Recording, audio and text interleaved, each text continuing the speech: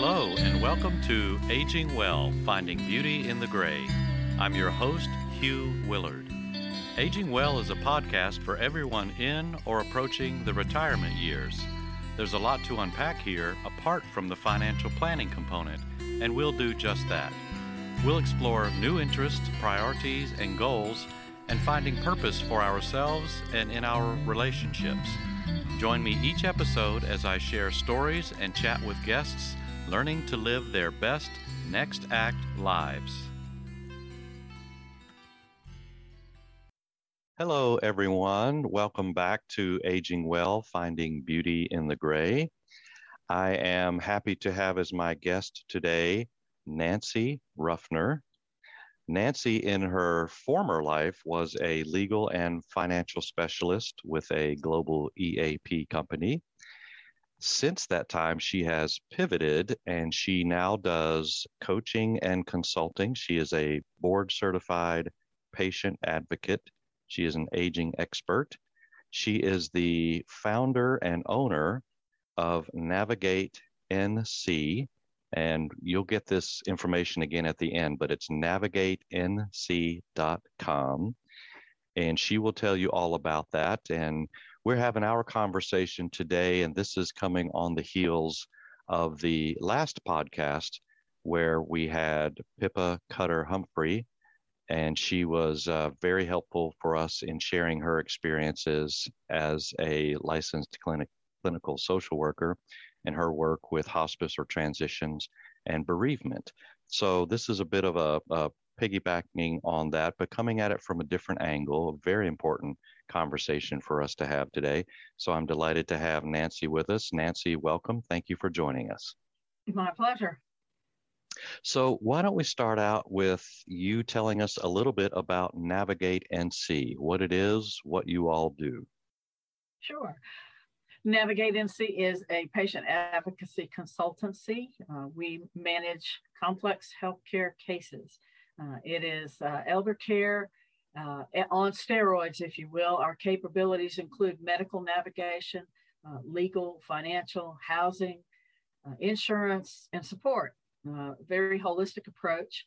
People usually find our agency when they're navigating change. They're stuck, they're stymied, it's their first foray, and we journey with them through healthcare processes. I like to say that we travel from home to hospital to rehab to home, and sometimes a new home. Such an important resource. I think about conversations I have personally and professionally with folks where we can prepare ourselves intellectually. We can read, we can look at different resources, but when you cross that proverbial threshold and you are then in an actual experience, it's a whole new ballgame. It's a whole new territory, and it can be daunting and overwhelming, and so important and so good to have able-bodied folks by your side, able-minded folks to help out in that whole process. Absolutely. I call that period of time when you're inside the kaleidoscope, because right. Just when you think it's coming into focus, it will change. And it's very different when you're in it. Even for us as professionals, when I was inside the elder care with my own parents as they aged and changed, it was different. Mm-hmm. It was different. And so sometimes serving as not only somebody that is familiar with healthcare and navigation and aging, but it helps to have an outside third party to bounce things off of, because you're in a situation where you can't see the forest for the trees. And sometimes looking to somebody on the outside can give you that outside view, or that 10,000 foot view, right. Is very, very helpful. Sure.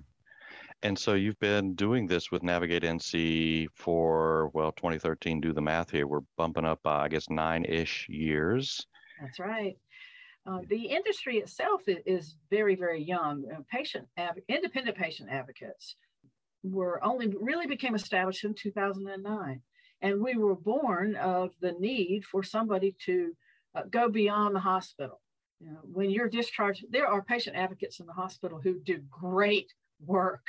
But when you're discharged, they stay there and you go, where? And so we were born of that need for people who are navigating on the outside. It's again a young industry created largely of nurses and social workers, and we remain largely so. However, now there have been other professionals who have joined the ranks, and among us, we do have attorneys, paralegals, physicians, family nurse practitioners, pharmacists, and other ancillary healthcare professions that have joined the ranks. The board certification came about in 2018, and it took a few years to develop that. And sat for my exam when it was first offered in 2018 and became one of the first in the nation to earn the board certification. This is the board certification patient advocate. And so, yes. And you, of course, are in Central North Carolina. And as you describe this as a nascent and a budding industry, I suppose that there are going to be there's going to be probably an uneven coverage of resources as we go across the greater country and internationally as this is just sort of getting going. You're correct there. We have now some college curriculums and private curriculums to train toward patient advocacy, and that's been helpful. But board certification right now, probably right around 1,100 in the United States. Okay. There are more people than that performing patient advocacy services, but the board certification stands at around, I'd say 1,100. There's different kinds of advocacy too. My agency, Navigate NC, works with a lot with elder care and chronic care because that's what was presenting. That's what I was familiar with. And as a patient advocate, we niche just like any other small business. We find what we work best with, who we best serve. But you will find patient advocates who are involved in cancer care or just medical billing, insurance disputes and appeals. That's their jam. Oh my goodness!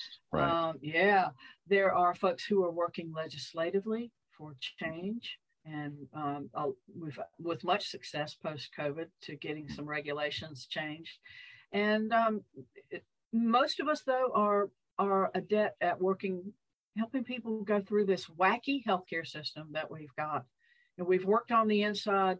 We understand where they're coming from, and we understand where our patients are coming from, and we guide them through. Carol Abaya is someone who is credited with coming up with the term sandwich generation, and I know that you've referenced that before. And she expounded upon that and expanded upon that as well, and riffed over to things like club sandwich and open face sandwich to speak to the many different iterations and characters of caregivers. Sandwich generation, for folks who may not be familiar, I think many folks are, but if you're not familiar, that's the idea of folks who are most likely in middle age-ish, and they are involved in care for both children who are still in the home as well as parents, elders, that they have to split their time and energies between the two. And we know certainly there's different configurations of that, and it can certainly be more of just the elder care, particularly as opioid crisis and COVID-19 notwithstanding. We know certainly that life expectancy has been rising for folks, certainly in the United States, and I think across many of Western cultures. So has been rising, which creates this different shift in dynamic in terms of the needs for folks as they live longer. And so yeah, you all are. Go ahead. There's another one that I would add to that. Aside, thank you for bringing up the sandwich generation, the club sandwich. Mm-hmm. That's when you're caring for your aging parents and minor children, or your children may be adult children and they have minor children. Yes. But we're also another dynamic is we're having less children these days. There are more solo agers, and that's a population that that's a pet population for me, because I like to say I are one. I Yes. am someone who is unmarried, who does not have children, and I need to especially plan. I'm not going to have the built-in caregivers that a family affords. And so it's important that folks who are aging alone, solos, as many of us like Yes. to be called, that we prepare careful planning and it affords some wonderful flexibility in that we get to choose our family, and Right. that we can choose our team. We can educate about ourselves about who we want on our team. Then we can find and they've got to pass muster with us, Yes. and then we form our team to move forward comfortably in the future. So important. So important. And I'm so glad that you brought that up. So, can you tell us, you're given the overview for patient advocacy and patient care and the different contexts in which that would fit. Can you give us a little bit more of the nitty gritty without getting too sort of lost in the weeds with this? But can you give some examples of the sorts of things that people come up against that really are important, and to have that extra support and aid can be so critical when they're in these difficult circumstances? Well, I will say that all too often people call us too late. A lot of times it's there. Mm, I'm late joining already joining this program already in progress. right, right, People will call us when there is often great need. Somebody's changing. There's been an accident. A partner has passed. I'm getting discharged from the hospital tomorrow at 3. mm-hmm, All kinds of different situations in which they present. I want a second opinion. They're trying to push me out of the hospital too soon. I'll never make it at home. I don't have anybody at home. right, They call us for insurance issues as well. right. Because when the bills start coming in and you're not in tip-top shape, it can create more stress and exacerbate whatever's going on with you. So we do, as you already mentioned, we do. You cut across the issues that are legal in nature, that are insurance related, that are the straight on health care, and you sort of follow up post discharge, pre discharge, those sorts of things, care, community supports, resources. So you guys really cover the gamut. We have to know it all. We have to know the community resources and have an idea of what those resources would be. If I'm not in North Carolina, say I'm looking in Iowa for somebody, or Orlando, I need to be able to find those resources. I need to understand that they're different. Even in our own state, we may have resources in an urban area that are not in rural areas, Sure. but they do things differently. It is my job sometimes to build that team around somebody who is who's living in a rural area. And it's kind of a catch and release. I'll build it, find it, because there's always somebody who's performing a lot of that function. And right. A lot of times it's just, and then advocating for the social services that we can all plug into, Yes. or veteran Right. services. Yes.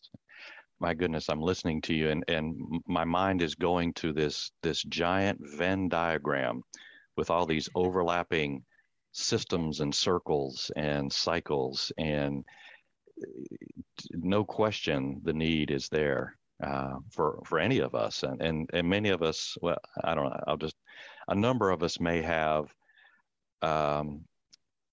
deliberately and with care cultivated a really healthy support system, and with forethought and planning have those things in place. But it's unfortunate that for many that's just not quite up to par or up to speed, and so again, to have these resources is so critical.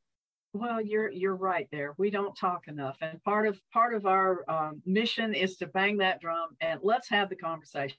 We need to have conversations all along, not only about what's this diagnosis and what does it mean to me, but housing. Can I stay safe where I am? Do I need to contemplate a move? How much do things cost? What's the difference between independent living and assisted living? And it's lots of conversations. Also about the legal fold in, because I came from the legal team in an employee assistance program in EAP. I mesh a lot with elder law and estate planning attorneys because to me the advanced directives are documents that are going to come into play because those are all about while you're here as opposed to when you're gone. Right. And we help people to get their legal ducks in a row and explain what are these documents? Why do I need them? How can they help you? And then plug them into resources that can get the documents created and foster those conversations with the people that are designated as agents, for instance. Yes, absolutely. And I introduced you as having come from the background as a legal and financial specialist with an employee assistance program company. And now you're in a very different, no, it's not a very different role. It's a different face. It's a different application. And certainly you brought forward a lot of the skills that you just referenced. But I'm interested, as you're able to share, what might have inspired this pivot for you, this change in direction? Like many patient advocates will tell you, I had a story. I had my own story with my aging parents. And my sister and I thought we were the two best prepared daughters on the planet to assist our parents as they changed and aged and finally passed. My sister was working as the program support person for the ombudsman. And I'm working for the EAP. And we just thought we got this in spades. And what happened was we found ourselves inside that kaleidoscope. And what we found was we didn't know what we didn't know. We were good researchers. We were impacted by emotion. We were impacted by our parents who were moving targets, if you will. They were in a state of change. Right. And so we had to find out a lot of things real fast. Some of the things that I've already cited, how do I find a doctor, a specialist? What's this housing stuff? Is this covered by my insurance? And on and on and on. And the conversations and the it's time to stop driving. And how am I going to get to everywhere I need to go? And who can take mom and dad to their medical appointment? Which of us can accompany? And we lost our vision. And we could see the changes, but we couldn't really acknowledge that they were now needing care. We just were reacting rather than acknowledging. And we were too far in to be able to see. And so, the Niagara Falls of money, the outgo, the insurance, the bills were coming in. Dad's changing. There's another medical appointment. And it was on and on and on. And my sister and I were fighting, and to the point where we became estranged. And she never minds me talking about this story. It's an important one for folks to hear. It is, because I deal with a lot, and here comes the killer phrase, I deal with a lot of quibbling siblings. Quibbling siblings, yes. Attorneys will call that infighting. But we became those two sisters who couldn't agree on care. And I'm jumping up and down saying, we need to move Dad. He's in the wrong level of care. We need to move him. He's falling. And my sister was preserving my father's intellect and dignity. And we both wanted what was the best for our dad. We just had different ways of getting there. And the quibbling, we were bringing emotion in, something I did or didn't do on Father's Day when I was 18. I mean, it was still all that baggage comes forward when you slam on the brakes. Everything in the back of your car comes forward. There we were, and there were a lot of conversations that had to get us over that and on the same page. We are on the same page when we found that same page, and we fostered and facilitated a good aging process for our family. And that's wonderful to hear. And it's certainly tragic for the families where they can't come around and get to that place of resolution and peace out of such a hard experience. And it is so common. I had that experience in my family related to my mom when she was terminally ill. So, and, I think it's just so common, and it's so normal to have these experiences because emotions are high and there's so much distortion as a part of that equation and that situation. And it's important that folks understand that it's normal. It's very painful, and it's that's the reality of it. But to understand that it is normal, I think it's important for our consideration. And as smart as we were, and as best prepared as we were, and the great researchers that we still relied on outside help. It literally took a third party to say, stop focusing on this, come over here and focus on that. This comes first. Right. Then we'll deal with that. And to prioritize our eyes, so that we knew what needed our attention first, because we were stymied. Yeah, and and we're getting into the arena here of the relationships and the challenges that arise, some expected, some unexpected, totally out of left field. And so certainly we can talk about quibbling siblings and other family members that may be a part of that whole scene. And you mentioned when you were sharing just a moment ago, you brought up a specific example, and I immediately sort of nodded and said, "Oh yes." Which speaks to, if we're looking at whether there are parents or whomever that we may have some involvement and responsibility for supporting and helping them as they age and as issues come into greater just kind of focus for them or presence for them. You mentioned when is it time to stop driving? And that brings up for me that really speaks to I think the larger issue, which is about the autonomy. If we think about our parents or whomever our loved ones are that are struggling, that uneven shifting sands that are about, preserving dignity and autonomy, and hard conversations that have to happen, and they can be resistant. The folks that are in the care scenario, and we're involved and we need to be involved, and they can be resistant. And so all that just, I think, adds fuel to the fire, the emotion that can make it so challenging, and all the more important to have some outside eyes and hands that can be a part of helping to guide that process. I do a tremendous amount of coaching, both parents and adult children, on how to talk. How to start the conversation, tricky lead-ins for difficult conversations.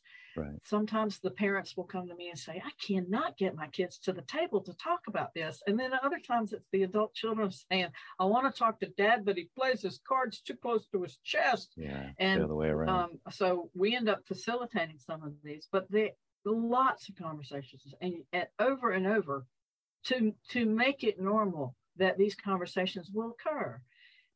Even with housing, people say, we talk about, well, what do you know? What's your sense of senior housing or aging in place? Oh, I'm not there yet. Right. And to which I quickly answer, let's talk about your there.